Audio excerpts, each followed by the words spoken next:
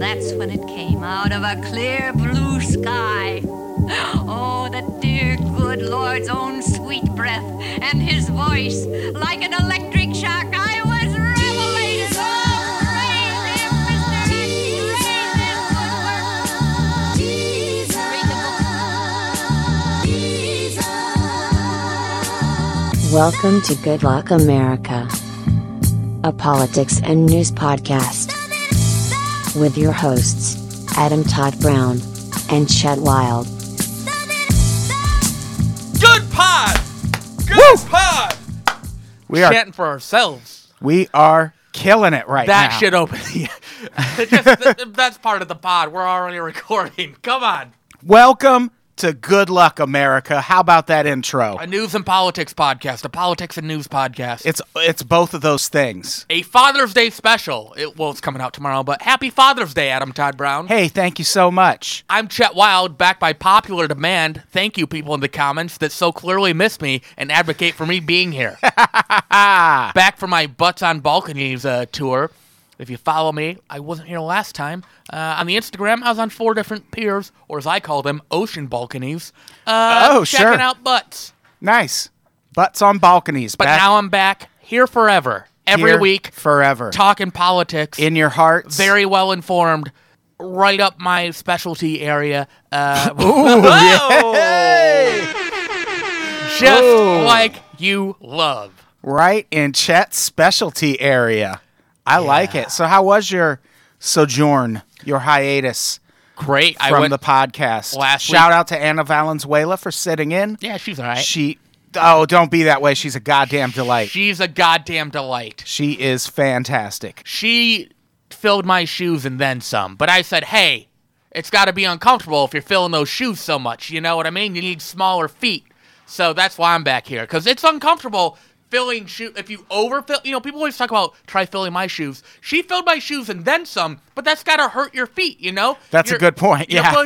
You're pushing a size 15 of content into my size 11 and a half.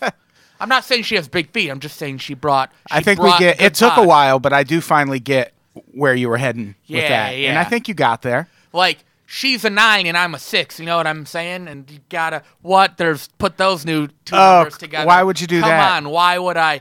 Those deli pictures you sent me, so funny. Here's the thing: me and Chet have had a running bit. Maybe you don't know, Not a bit. where we just genuinely lose our shit every time we see or hear the number 69. 80% of it is never on social media. Right. You just said it. And speaking of one that was not on social media, I just moved to a new town recently, and there is a Ralph's close to me. And That's this, the local grocery store. yeah, it's a grocery chain in Los Angeles, and there is a deli sign that the other day I noticed was on number 69, and I thought Like that was a sex position. just like the sex thing. And I had taken a picture of it with the intention of sending it to Chet, and I never got around to sending it. And then I was in the other day and noticed it was still on 69. So it's just perpetually stuck on 69. Well, it's a precarious number to get stuck on. Oh, right. Because it's hard because your parts lock in. Yeah. So it's a lot. So the Ralphs gets it. They get the joke. Can they be the official grocery store of this pod now? Well, I said we should try and do a live pod, like in the deli section. Okay. I'll see if we can line it up. I'm sure Ralph's corporate will be way into that idea. I mean, they're the ones advertising 69. They're now serving 69. That's the Oh, man. A news and politics podcast. Yes, it is. Let's get the topic board flashing. Now that the 9/11 board is flashing. Well, I just keep forgetting to update it. It's supposed to be a topic board. I guess it should have Peter Kirsanow's name. Sorry, Peter Kirsanow. I've been pronouncing that name wrong I call him Peter K. for at least a year and a half, maybe closer to 2 years. But I'm getting it together now. We're mostly talking about Peter Kirsanow today. It's a name I've been bringing up a lot. I've been saying for a couple years now that eventually Trump's strategy is going to be to go really hard for the black vote. And I think that has started. and I want to just talk about Peter Kirsanow. This is a guy, I can't imagine that the Trump administration isn't going to roll this guy out soon in some really high-profile capacity. Because he's black. Well, not just because he's black, but that certainly helps in pitching the campaign platform that they're going to be pitching for 2020, which is that, one, illegal immigration hurts black males more than anyone else, and also the idea that diversity and multiculturalism, people who push that are actually the racists. Because they're saying you're different, you're not equal. Oh, I thought you were fixing the audio or something. I was just turning it up a little bit. Because they're saying you're diversity and multiculturalism. Diversity and multiculturalism is this idea that you're not equal, you're getting special treatment. That is racist. Right. And to put it in layman's terms. Right. And the reason I wanted to finally do this episode, because it is a thing I've talked about a lot, but I've never dedicated an entire episode to Peter Kirsanow or the ideas that he's been pushing throughout he's been in politics a long time. We're going to talk about kind of what brought him into the inner circle of politics way back in 2001. Controversial. Yeah, it was very controversial, and it's, he's been around for close to 20 years now. He's been a political figure in Washington, and I think it's going to surprise people how many Trump-like talking points and quotes you're going to hear from Peter Kirsanow in this episode, because we're going to go through a speech he gave in 2014. Mind you, this speech on YouTube has less than 500 views. And it's a good curveball there. Well, not good, but it's definitely a curveball. When I first started watching the speech, a turn. The first 10 to 15 minutes, I'm like, oh, ha, ha, ha, whatever banter about the Cleveland Browns. Yeah, he's got a lot of personality. Yeah. And then he's a good speaker. Very well educated. He's a good speaker. Very good speaker. And then it's like, whoa, what'd you say? And we don't mean good speaker like, oh, he's very well spoken, like that, like quasi-racist shit that sports announcers say. This guy is a charming, charismatic public speaker. And as we'll get into later, from my perspective, you can argue that he makes multiple valid points. That's the thing, yeah. My concern with that, and this is the perspective I'll be diving into, is you can make valid points, but what concerns me is the intention behind that. Like, right, manipulating things where like, well, you could say this. It's like, yeah, it makes sense, but really you have a different agenda. You're just positioning yourself that way, so someone could say, well, that makes sense in theory, but it's just an ulterior motive to get rid of certain groups of people or not allow certain groups of people in. Right. All in the name of patriotism. Yeah. Weirdly enough. America. And what gave me the idea for doing this episode now is I feel like the idea that Trump going after black votes to win in 2020 is an idea that hasn't been mentioned much in the mainstream media or at all. And there was finally, on June 12th, there was an article on CNN, an editorial written by Isaac Bailey, who is an interim member of the Charlotte Observer editorial board. I don't know what that means, but I'm certain it's a job I would take if it was offered to me. So yeah, you want to move to Charlotte? No, absolutely not. Okay. If I would have to be able to do it from home. Okay, got it. Like if I could Skype in to the board meetings, I would do that. And the first sentence of his article, black voters are not going to follow Kim Kardashian and Kanye West into the arms of President Donald Trump. And boy, do I sure hope he's right. I think he's wrong. Well, let me preface that with both this article and some of the other articles we're going to reference talk about the black vote. And they treat it as if it's one vote. Like, all black people get one vote. They're either going to be Trump or they're going to be Democrats. It is more complicated than that. Significantly. And I think it gets oversimplified. But what we're talking about here is, can Trump take what is traditionally like the vast majority of black votes go towards Democrats. Right. Can he shift and skew that number? I think is what we're really talking about. Even though the articles talk about, essentially frame it as it's one vote. Right. Right. And it's...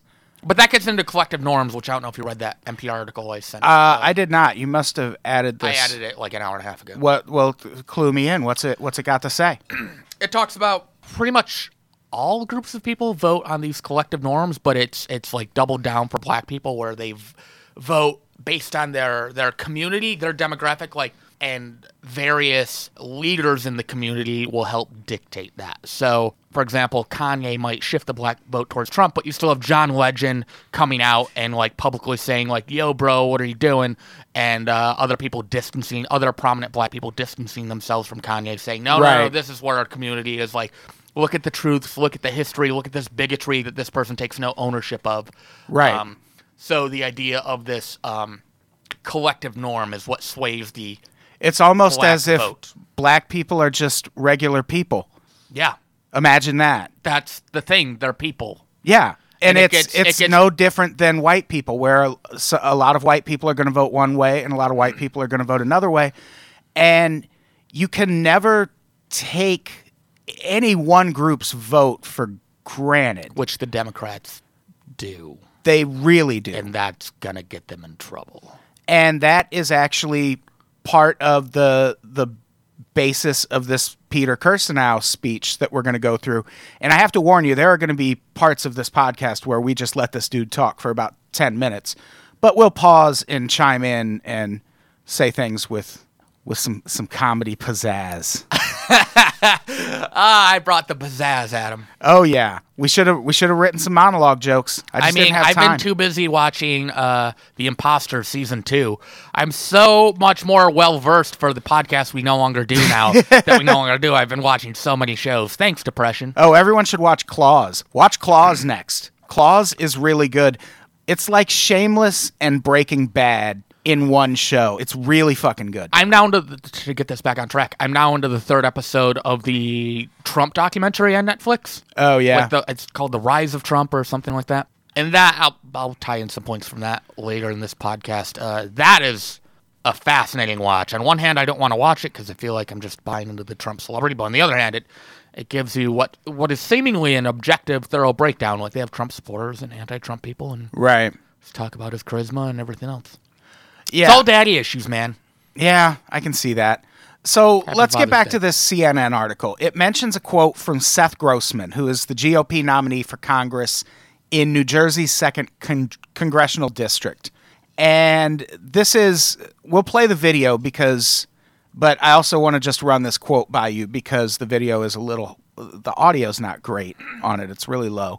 This is a quote. "In my view, the best way to bring diversity to the Republican Party is for Republicans to openly say that the whole idea of diversity is a bunch of crap and un-American." And let's see what kind of progress we can make with playing this video. I guess the irony of, in my view, the best way to bring diversity to the Republican Party is for Republicans to openly say that the whole idea of diversity is a bunch of crap and un-American. Because he goes on. This country is founded on the idea that we hold these truths to be self-evident, that we are all created equal, endowed by our Creator with certain unalienable rights, among them are life, liberty, and the pursuit of happiness. The Constitution was designed to incorporate that idea of the Declaration of Independence, that everybody is treated equally under the law.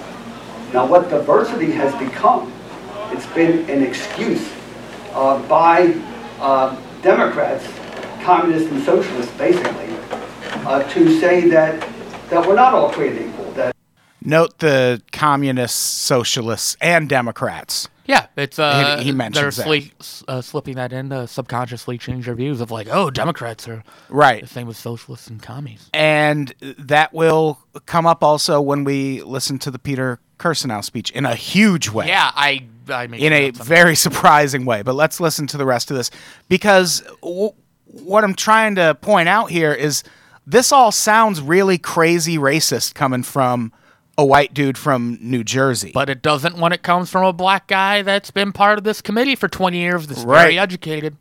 And let's finish the rest of this video. That some people, if somebody is lesser qualified, they will get a job anyway, or they'll get into college anyway because of the tribe that they're with. what group, what box they fit into. You know, woman, African American, Hispanic, they're chopping us up in these different pieces and getting us fighting against each other instead of spending our time saying everybody should be judged by their own talent, their work, their savings, and consequences. Once we do that, once we say that the Republicans want these traditional ways that made America great for all these years, then maybe African Americans would realize that we enforce our immigration laws, there'll be more opportunity for Americans of all backgrounds. When we talk about women saying, well, we need special care for child care, we need this credit and that credit, say, wait a minute. When America was great, one parent alone earned more than enough money to comfortably support a family. That's what happened before we chopped Americans into these different boxes and saying, I'm entitled to something because I'm part of this group. So that's this diversity box, and I think Republicans make a big mistake when we nominate lesser qualified candidates because they fit into that box. I believe that's why Republicans nominated Kim Guadagno instead of Jack Ciattarelli last time. Because, oh, she's a woman, she'll get more votes because we're showing how diverse we are. Look how that turned out. Well, if you had a time machine and this guy was in a meeting 125 years ago, he was in the same position, he'd be saying, look how much farmers are struggling in the South. Remember how great America was when you had slaves and free labor and didn't have... It's the same fucking thing. Yeah, the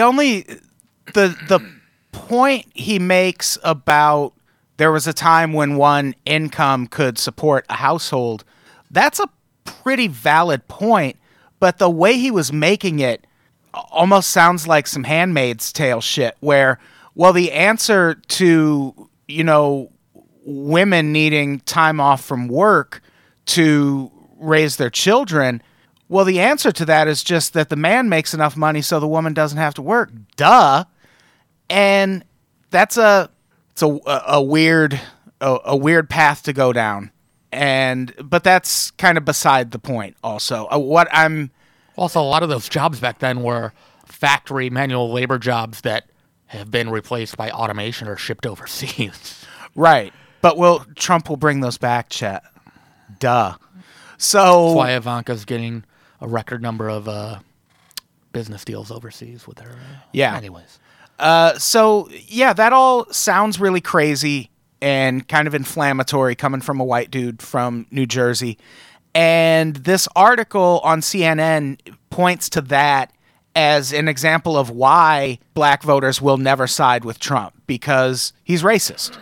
And he uses this speech as an example of the pervasive racism that is evident in the Trump administration.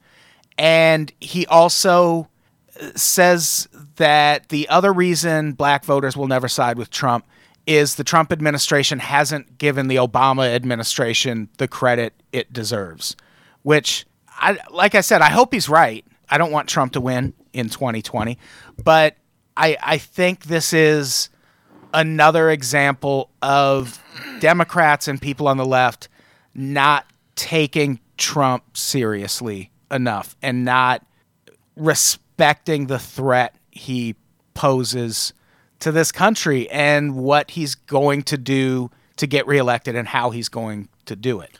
Just as two examples, Kanye and Kim are... The Kardashian brand and the Kanye West brand are two very, very strong brands. Right. And if those brands can light an excitement to young voters, people that have now... Think about somebody that's been watching Keeping Up with the Kardashians since they were 6, or 8. Yeah. That show's been on for a long time. Where if you grow up and that person is like who you look up to, I'm pretty sure doesn't Kim Kardashian, she has to have more Instagram followers or whatever than Trump or any political person. She has a massive amount of Instagram followers, yeah. It's such a large empire, especially if you see Kim's going in and meeting with the president and getting this grandma or whatever pardoned. I don't know. I feel like they can influence the vote. I still believe it's one vote for blacks, but I think they can certainly sway an election. When the election, even though Hillary won the popular vote, she won the popular vote by a couple million, which isn't that many votes. Like, that's a swayable number if it was a popular vote still. Right. And I think you're right in that the quote black vote is treated as one thing that's going to swing always on one issue. And in this case, I think they are kind of just reducing it down to, well, everyone knows Trump is racist, but that's a veneer you can chip away at. Everyone knows Trump's misogynistic. Would you agree with that? Oh, yeah.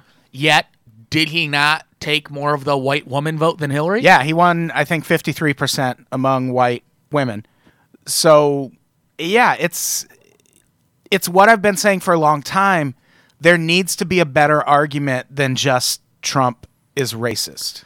Because a lot of these ideas that he's been saying are not actually coming from him. They're coming from a man who has sat on the U.S. Commission for Civil Rights for damn near 20 years now.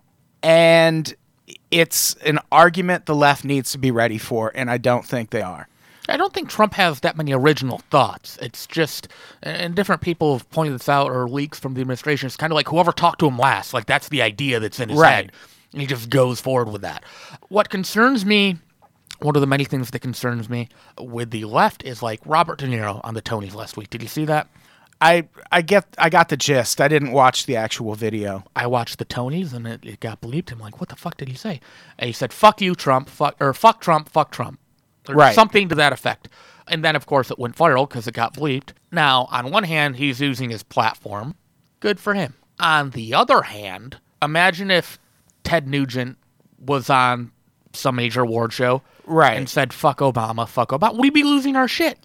Oh, yeah, for sure. And so I understand why Trump supporters are going to lose their shit and say, fuck Hollywood. Like, it only doubles down on Hollywood is anti-Trump, anti-even America from their perspective. And by saying that, you're now playing Trump's game. Yes. Of, you're either the attacker or the victim. And now, and Trump doubles down on people that attack him. Right. And it's just a distraction from the truth.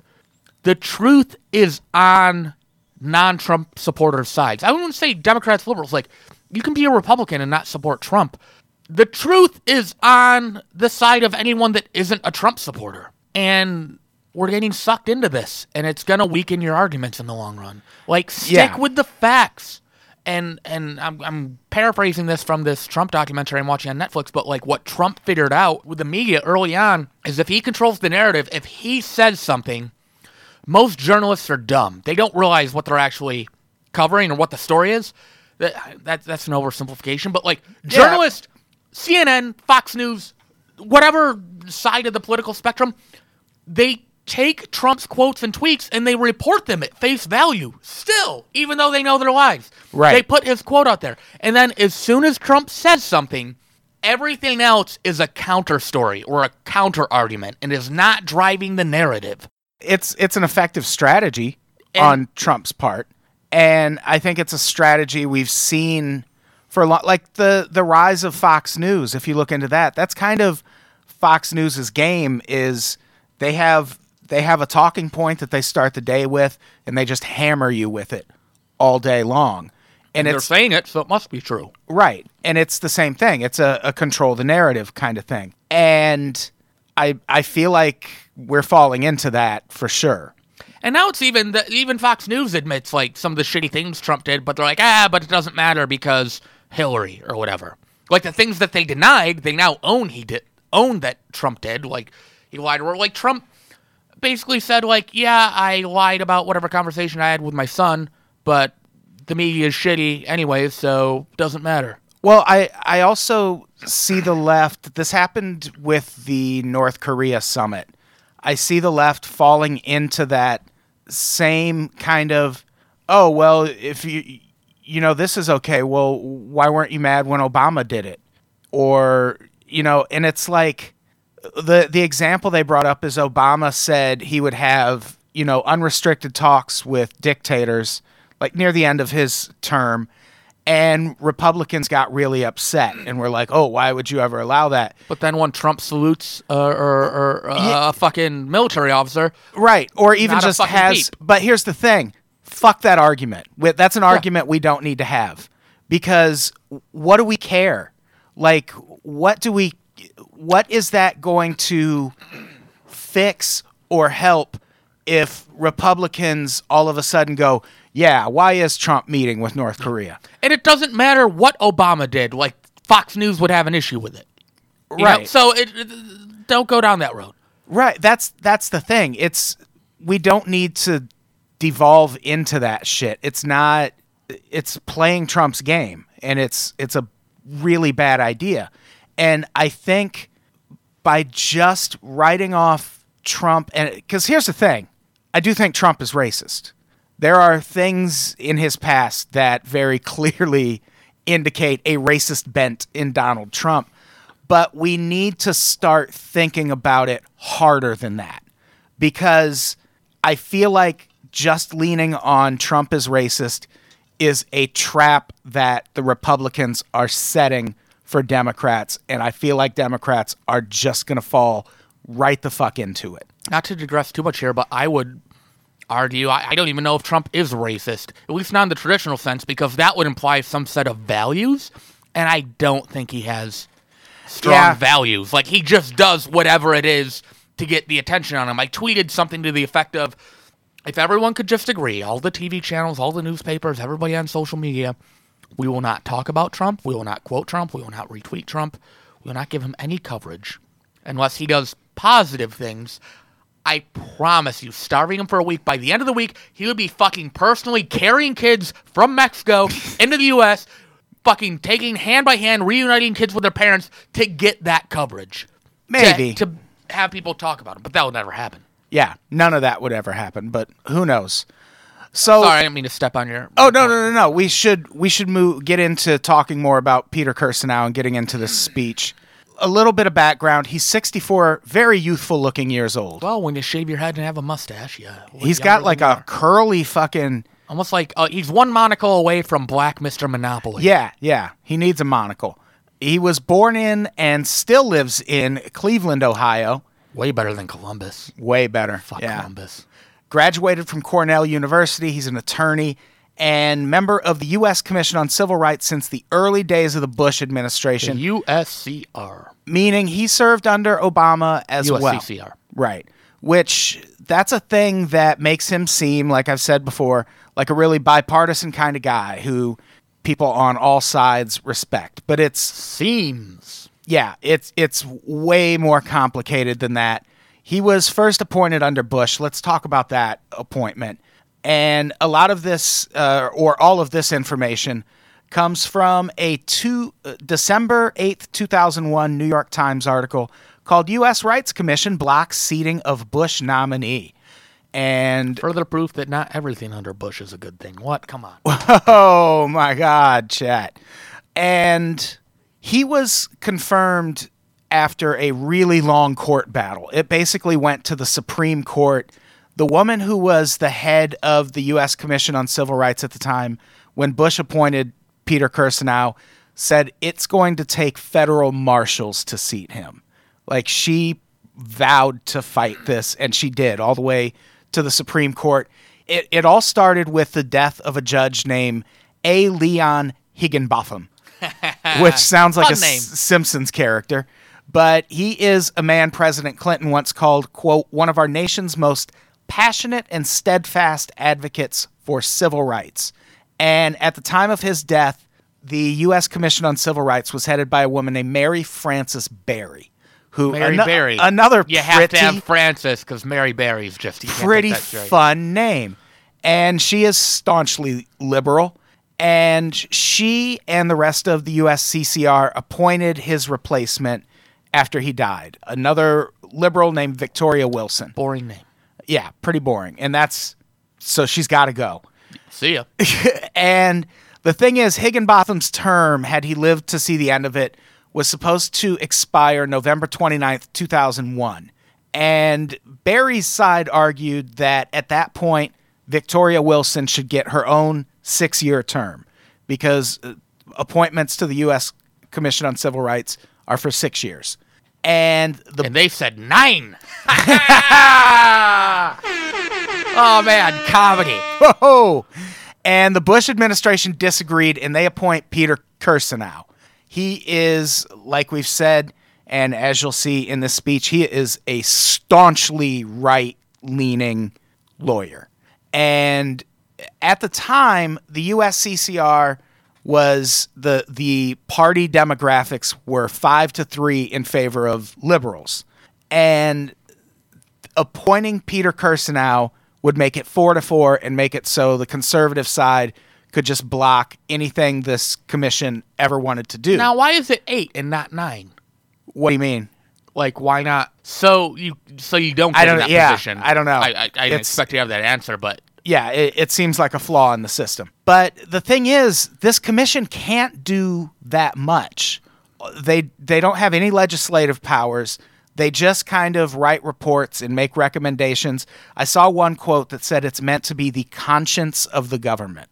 yeah, they put out the stuff that the government can say, well, our report says this, or based on that, blah, blah, blah, blah, blah. Right. Or they can put out stuff that's critical of the government. They have that ability, and that's what they did. After the 2000 election, under Mary Frances Berry, they put out a report about how minority voters were mistreated and abused during the 2000 election, and basically saying the minority vote was suppressed to help George Bush win. So after they released this report, George Bush is like, oh, okay, well, we're going to replace your girl on that you just appointed because her term is coming up. And that turned into the argument. Did she deserve a 6-year term, or was she just acting on an interim basis?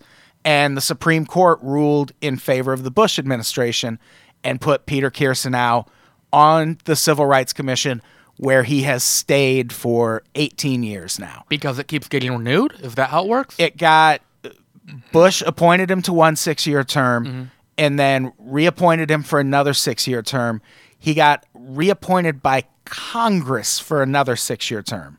Now why Congress, not Obama? I don't know. I don't know exactly how the process works. Okay. But the point is he's been there the whole time. And he's the longest serving member now, I believe. Yeah, he's a senior member. And what he gives the Republicans or conservatives is the ability to spread headlines like this one, which was on Breitbart. Civil rights advocates praise Jeff Sessions for protecting Black American workers, which is just a bananas sentence if you think about it. But it's just it's a Breitbart article from 2016 during the presidential campaign. Anything that says praise Jeff Sessions is usually pretty hard to believe. Exactly. And that's the thing. Peter Kirsanow loves Jeff Sessions. He thinks Jeff Sessions' immigration policies are exactly what Black people need. And because he has daddy issues, and we'll get to that.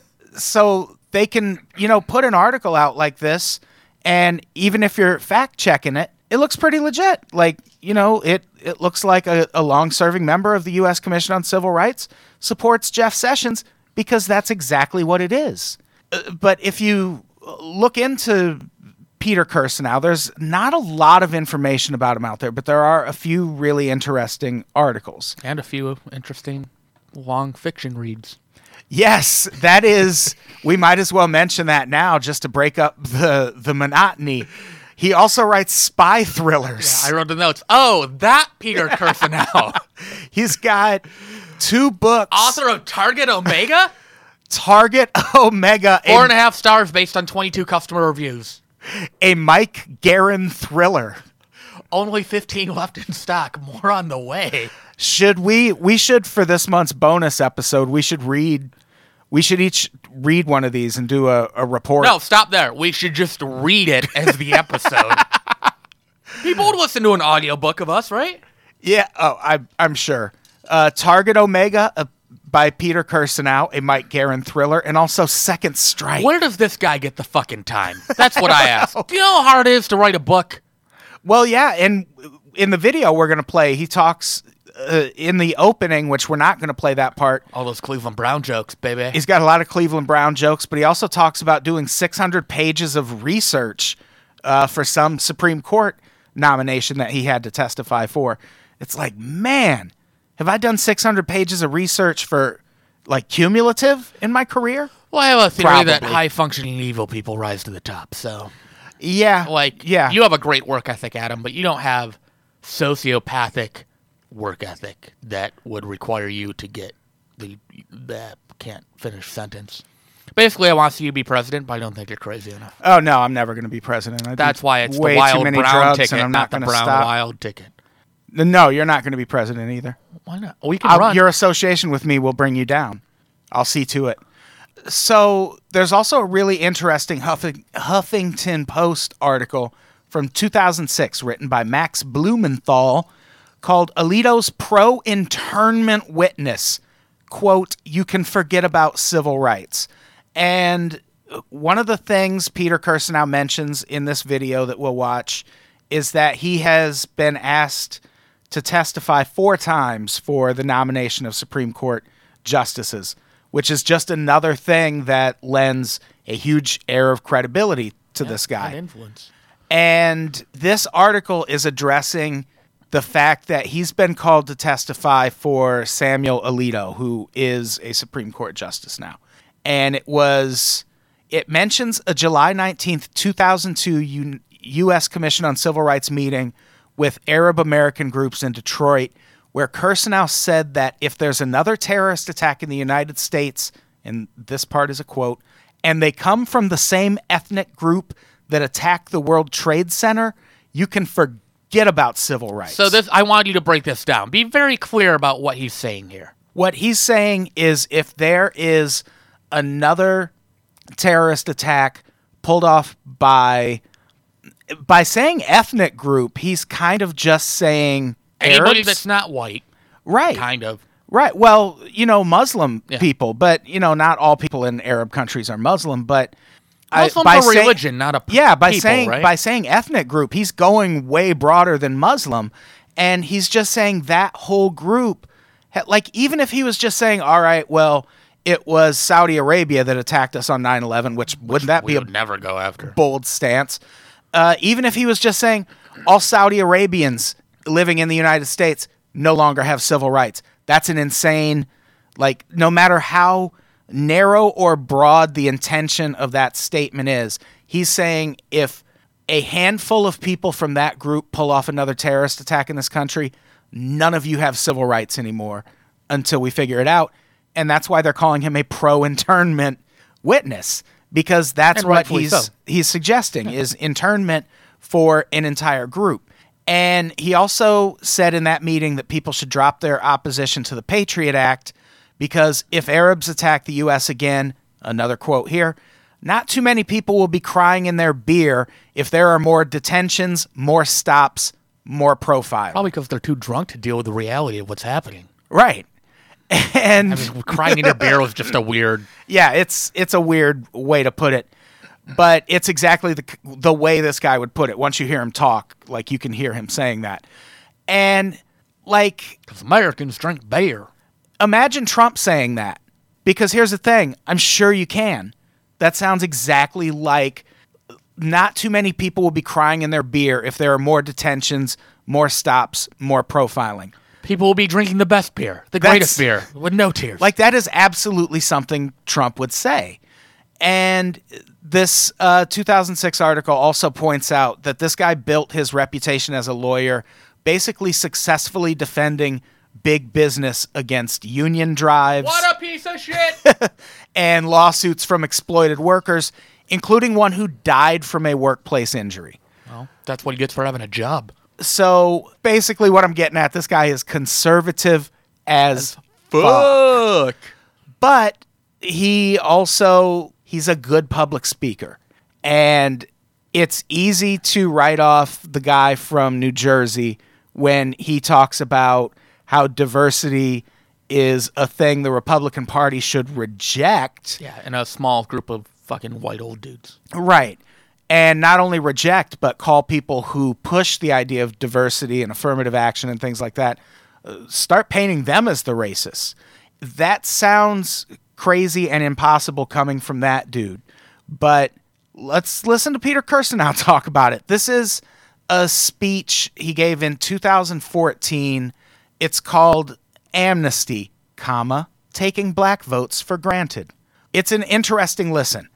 I would encourage people to go out and listen to all of it, just because I feel like we're going to see more of this guy at some point. It would be silly for Republicans not to, if nothing else at the next Republican National Convention, I could see this guy giving some version of the speech we're about to listen to, and I could see it really fucking resonating. This speech has less than 500 views. Yeah, it's get in on the ground floor now. 14 thumbs up, 1 thumbs down. Guess who that thumbs down is, Adam?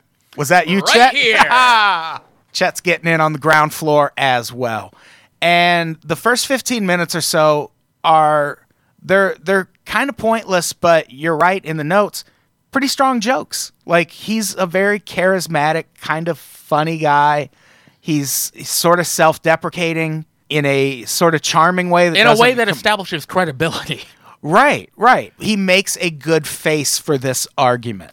I watched this video 2 weeks ago when we were going to first record this while I was driving. I was listening to the audio. In the first 15 minutes, I'm like, this guy's very likable. I didn't do any research on him before. I was very surprised when this started taking turns. Right. So for the first 15 minutes, he talks about how he's testified at the hearings of 4 Supreme Court justices.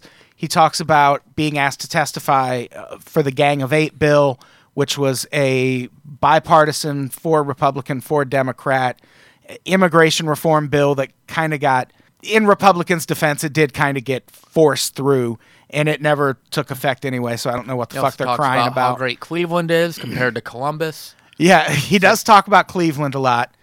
He is a Cleveland Browns fan, which that should make you question his judgment, if nothing else. But for the first 15 minutes, it's all just rainbows and butterflies. Kind of lighthearted banter. And then around the 15-minute mark. Yeah. So This is going to be a long pod. Strap in, everybody. So at the 15-minute mark where this speech gets really interesting, let's talk about that. Let's listen to that. Here we go. Taking black votes for granted is just a subset of all the stupid things that are going on, and maybe the least important, but from a political perspective, quite curious. Over the last 50 years, I'd submit that our immigration policy has gone from dumb to deranged to now outright dangerous. And I want to give you a personal example that I think is illustrative of it. Like many of you here, and many people in the United States, I'm the son of an immigrant. And I want to give you a little bit of a trajectory of how we got to this current path compared to where we were when we... I want to pause this for a second because that's not an unimportant point. Because I don't know if Anna Valenzuela brought it up on last week's episode, but we talked about this, and she brought up that there are a lot of people who came to this country as the children of immigrants, and it all happened legally, and they're like, my parents did everything, and they're American citizens now. I'm an American citizen. Fuck you for not doing it legally yourself. Well, they also feel like, be on people's behalf, but my perception is there's a feeling of, my parents had to jump through all these hoops. How come these people don't have to jump through all these hoops? Yeah, that's the exact same point. And there is a lot of that. And it's another way that I think the left does take, well, we'll always have that vote. Well, like if you're the child of an immigrant, of course you're going to vote Democrat. And maybe not. And it's and you're about to hear the argument why from a person of color who is the child of an immigrant. So when I say buckle up for having this argument in the run-up to the 2020 election, I fucking mean it. Because this guy's going to be like, listen, when my dad came here, a doctor put his finger up his ass to make sure he didn't have hemorrhoids. How come everyone else doesn't have to have a finger up their ass? He does kind of say that. Yeah, I mean, I'm giving it it's not that much of an exaggeration. Yeah. In fact, when you get into what a medical examination covers, probably had a finger in his ass. Oh, yeah, for sure. So, yeah, that him being the child of an immigrant is also a very, very important point here, because this isn't the way you're used to hearing these arguments that So- are about to be presented. Yeah, when a lot of rich old white dudes are like, this is how black people should feel, or this is how immigrants should feel, it's like, whatever. But it gives him more credibility as somebody that's lived it firsthand. Right. And let's get back to it. My father immigrated to the United States in the early 1950s from the Soviet Union. I've heard all the Black Russian jokes. See? It's funny. Good laugh. He came here Go back real quick. lawfully. Go back 10 seconds. Yeah, what did that guy mutter? I think a guy just repeated his punchline. To the United States in the early 1950s from the Soviet Union. I've heard all the Black Russian jokes.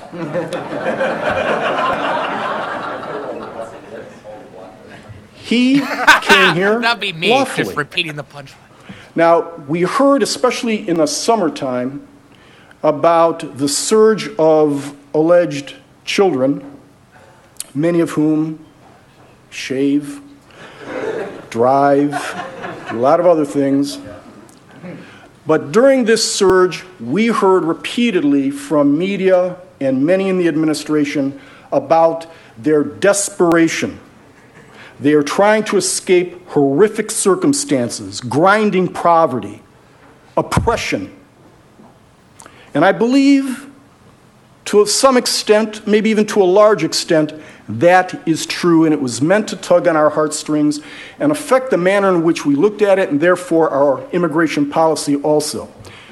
And by that I mean it was trying to move us in an open borders and accepting of open borders direction.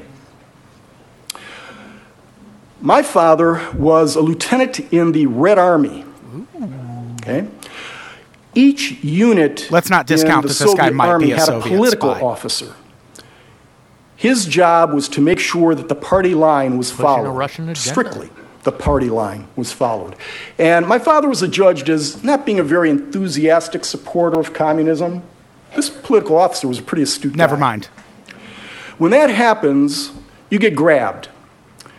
And Right by after the the pussy. conclusion of the war, he was grabbed by the NKVD. For all of you who know anything about the Soviet Union, NKVD was the predecessor to the KGB, which is now the FSB/SVR. Lots of acronyms. The evil Side view remains radar? the same. The evil remains the same.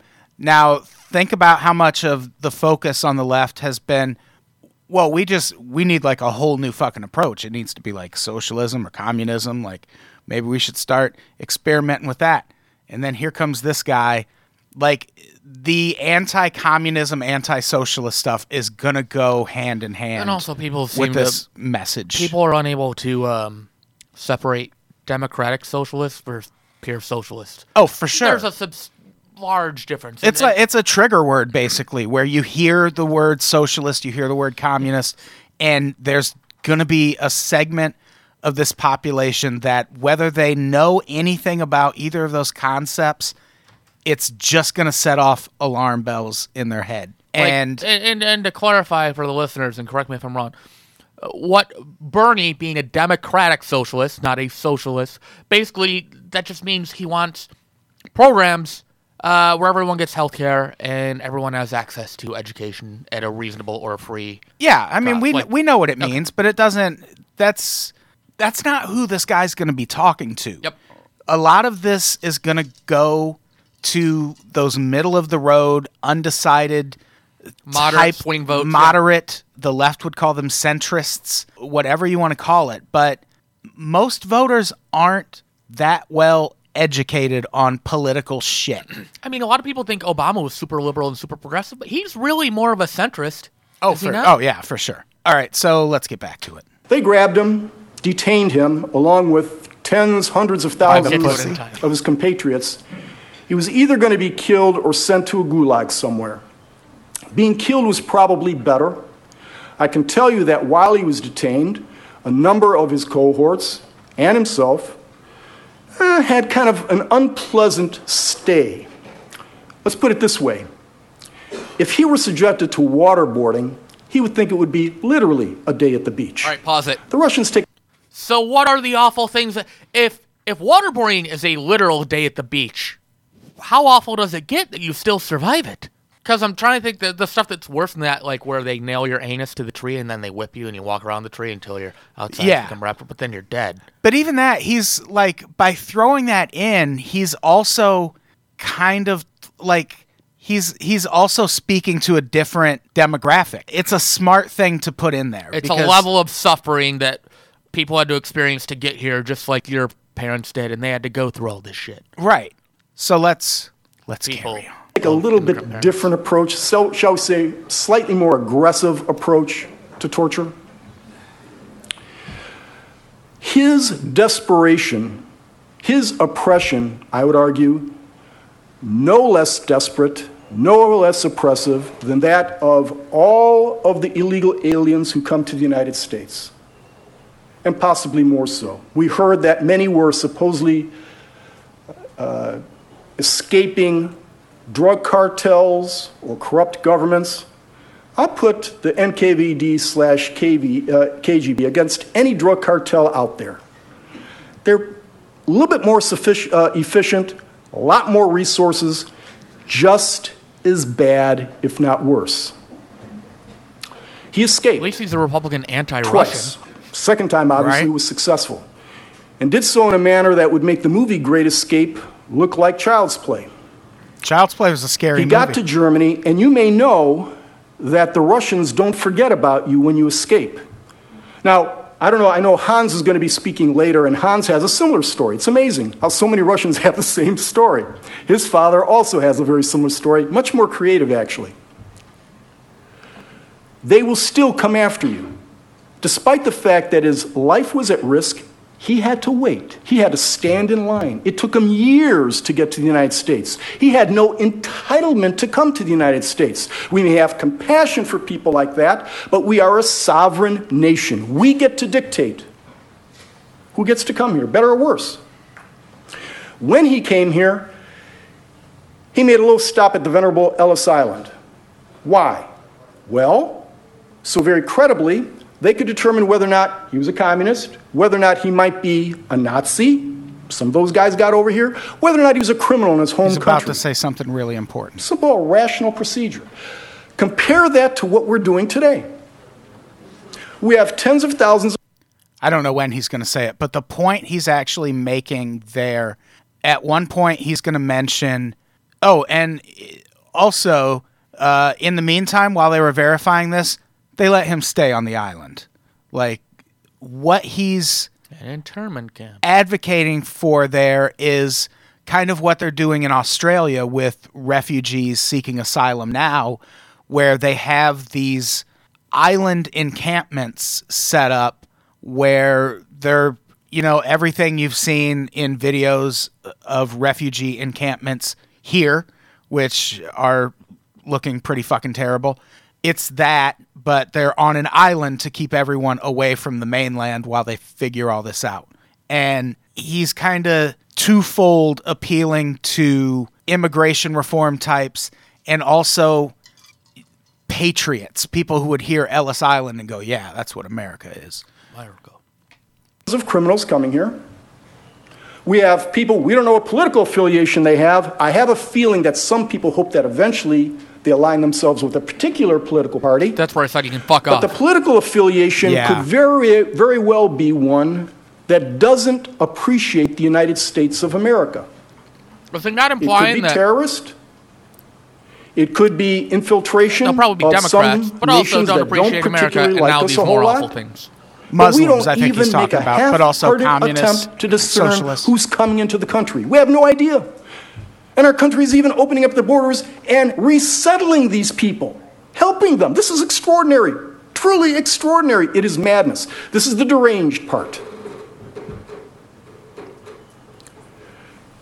They checked him for diseases. Here we go. Butthole. They stopped him there for a while, so he couldn't come to the United States. There's a little island there. It's an island. You can't come into the mainland. Now, keep in mind, this is 2014. And remember when Trump, during the campaign, said illegal immigrants are bringing diseases into the country? Where do you think he heard that? From this guy. We have to find out what diseases you may be carrying. We have no such concern today. Come on in. We have no idea what diseases hundreds of thousands of people who are coming in without any type of monitoring may be carrying. There's speculation, and when we speculate, we're told we're racist and xenophobic. A little tougher to do with me, but nonetheless, that is the charge. Did you hear that? A little tougher to do with me. And he's right. At some point he says, like, he's basically the definition of diversity, and I'm like, yeah, you're still straight male. Well, yeah, but at the same time, he is the child of immigrants. And he's black. And he is black. And despite those things, he is proven that you can become well-educated and successful, so to speak. It's not just that he's black, but everything he's arguing, everything he's building up to is that illegal immigration hurts black males like him. So how do you call him racist? I mean, you can. Hey, racist. Yeah. But I'm just saying. Some people think Ebola could come across the border. Why couldn't it? Everything else is coming across the border. Here's the thing. You keep all those people on an island for a while, everyone will get Ebola. I don't know. If one person has We Ebola. don't know, and that's the point. We have no idea what's coming over here because we've lost complete control of our minds when it comes to immigration. We also have no idea of the president's health. It was determined also whether or not he would be a charge on the public treasury. Could he support himself? That was essential. And remember, this was the early 50s. There was no gigantic welfare state. There was no Obamacare. No matter how much of a slug he may have been, there's not much he could have done to be a charge on the public treasury back then, but still, they had to determine whether or not he had prospects for a job. He had, for lack of a better term, a sponsor who had been working at a steel company and told him he was going to be retiring and he could take his job. The guy was a union steward. So we are running a little long. We won't be able to listen to all of this, but I do encourage people to go out and listen to it. I want to, especially the last 10 minutes where he super duper digs in about Democrats and he calls out the Congressional Black Caucus especially hard. Caucus hard. I get it. He really calls them out for worrying more about immigrants and diversity than worrying about issues that impact black people, which he's arguing immigration is the issue that impacts black people the most. And that's kind of what I've been getting at is over these years is that this is the direction Trump is going to take the immigration argument. And or to stop these people, and unemployment will continue to go down, and you'll have more opportunities because they're not taking your jobs or whatever else. Right. And weighing down the economy and sucking resources that should be going towards you.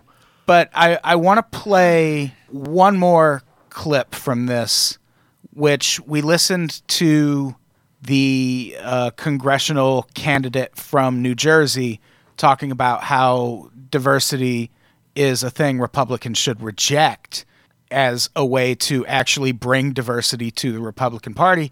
Let's hear Peter Kirsanow talk about it. Out of one many. The idea was to make sure we were one nation, indivisible. Today, what do we have? If you go back and listen to the video of the Republican Congress candidate, that's exactly his first point. Yeah, which we played. Yeah. We have what I would suggest is the intellectual rot of multiculturalism. Let me stop right there. I'm a member of the U.S. Commission on Civil Rights. I've been a member. I'm the longest serving member now. What I'm saying is valid. What I'm I've saying been a is member valid. for a What I'm long saying time. is valid. And I want to be specific about what I'm talking about. We keep hearing about multiculturalism over and over again. We keep hearing about diversity over and over again. I'm a member of my firm's diversity committee. I would say I'm diversity personified, but I've never been able to understand what that means. What does it mean? I'm opposed to discrimination. I thought that was pretty good, saying I'm opposed to anti-discrimination. That always served us well. That should be the lodestar. But diversity is one of these insidious concepts that when you break it apart is nothing more than fancy discrimination. And the idea of multiculturalism, as if every culture is of equal value, is sheer inanity. The only applause break And we know in that. this speech. Because right now, on our TVs, every There's a single bunch day, of Trump white voters are we like, finally see a black guy can culture get behind. that I think most people would Yeah. say is not the most enlightened. Are we supposed to treat it with the same amount of reverence as Western civilization culture, as Socrates and Aristotle? But this is what our elites tell us, and it's strewn throughout the academy, not just K through 12, but especially in colleges and law schools and professional schools, that America is what's wrong with the world. Blame America first.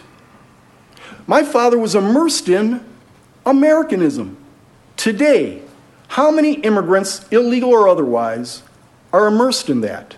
They are more likely to see images of other Americans burning flags, of professors talking about the fact that 9/11 was an inside job. Well, But everything wrong about America is stressed in our educational institutions, in our media, in our popular culture. We're the bad guys. And contemplate for a moment what a dark place the world would be without the United States of America. Well, if we were that bad, why are so many people trying to move here? yeah, exactly. But so yeah, that's Peter Kirsanow, and I encourage people to go out and listen to that entire speech, because you're probably going to hear it again at the Republican National Convention, and won't it look cool when you're lip syncing it in the living room in front of all your friends, and they're like, "How do you know this?" You'd be like, "Well, I watched it a couple hundred times." Subscribe to Unpops. Subscribe to Unpops. Be in the know, everybody. Or maybe I'm wrong and they'll just never make this guy a big deal, but I can't picture that. That would be insane. This guy is such an asset for the argument that they're trying to make. And the thing is, he never gets into statistics in this speech. And I haven't actually looked into what statistics he's using to back this up. Who's to say he's wrong? Like, I don't know. And what I do know is, like I've been saying, it's an argument Democrats need to be ready to have in 2020, or they're going to get fucking annihilated. And I just don't feel like they're prepping for that argument. The Democrats are seemingly not doing anything to sway mid-voters. They're just saying, like, fuck you, Trump, which isn't going to change any Trump supporters' mind. Like, there's... Right. You gotta go with the facts and try to get some control of the fucking narrative. Right. Yeah, it can't just all be fuck Trump, Trump's racist, Trump's... Like, if you want to go after Trump, just play all the clips of him saying, we won't take care of, or we won't get rid of pre-existing conditions, and then, like, all the Trump voters with pre-existing conditions that are now going to be getting fucked if that stuff gets stripped away. Like, there's so many things you can pull from and just be like, he said he'd do this, and he didn't. Yeah. He blatantly lied. Yeah, who knows? But definitely go out and listen to the rest of that speech. Listen to at least the last 10 minutes where he talks about taking black votes for granted, which I think is going to become a really big talking point. And here's the thing, it's not an unreasonable talking point, because black votes are taken for granted by the left, and I don't think anyone would argue that black people haven't necessarily been represented that well in government. No. And, come up with an alternative solution that doesn't involve mass deportations, please. Where you can get really otherwise there are going to be mass deportations in this country. Where you can get really concerned is, and this sounds fucked up, is if Trump starts making it easier for black people to vote. Then you're like, oh, he knows he's got them. Because if you look at different communities and voting and polling stations, it's disproportionate in different populations. Right. And if you're in the hood or a predominantly black community, like, it is not the same as if you're a nice little midtown white America. It was so easy for me to vote here in Burbank. Oh, man. Not easy in my part of town, Adam. So that's Peter Kirsanow. That is our deep dive into Curacao. I kind of want to watch this Noam Chomsky Donald Trump as a distraction video. Yeah, I'm sure it's interesting. That Kurt Cobain interview that's linked on the sidebar is damn interesting. I've seen it before. All right, we should get out of here. I think Carrie Martin's probably waiting downstairs. Not my problem. Or might be close. Who knows? Is she? Is she? Come on, Carrie. I don't know. Come for my love. All right. Stay for the hugs. What do we have to plug before we get out of here? Hey, please give this podcast good ratings and reviews on iTunes. If you're listening on Patreon, maybe go out and throw us a subscribe on iTunes. You know, just to give us the little boost, Boost baby. them numbers, baby. You can still listen to it in the Patreon feed, but that was a little subscribe. Let us have some of your phone data. Just a little bit of data is all we need. Just a little bit of that D. Ooh, give us that D, baby. Just a little bit. Just the tip. Just give us the tip. Or you could go to patreon.com/unpops and give us $1 or $2 or $5 a month if you want some bonus eps. I'm still paying $10 a month because I wanted to see that one thing back in January and I forgot to downgrade We're gonna my be account, so. we're gonna be back to live streaming really soon. We just got all the cameras set up. I need one more set of lights. How about live shows?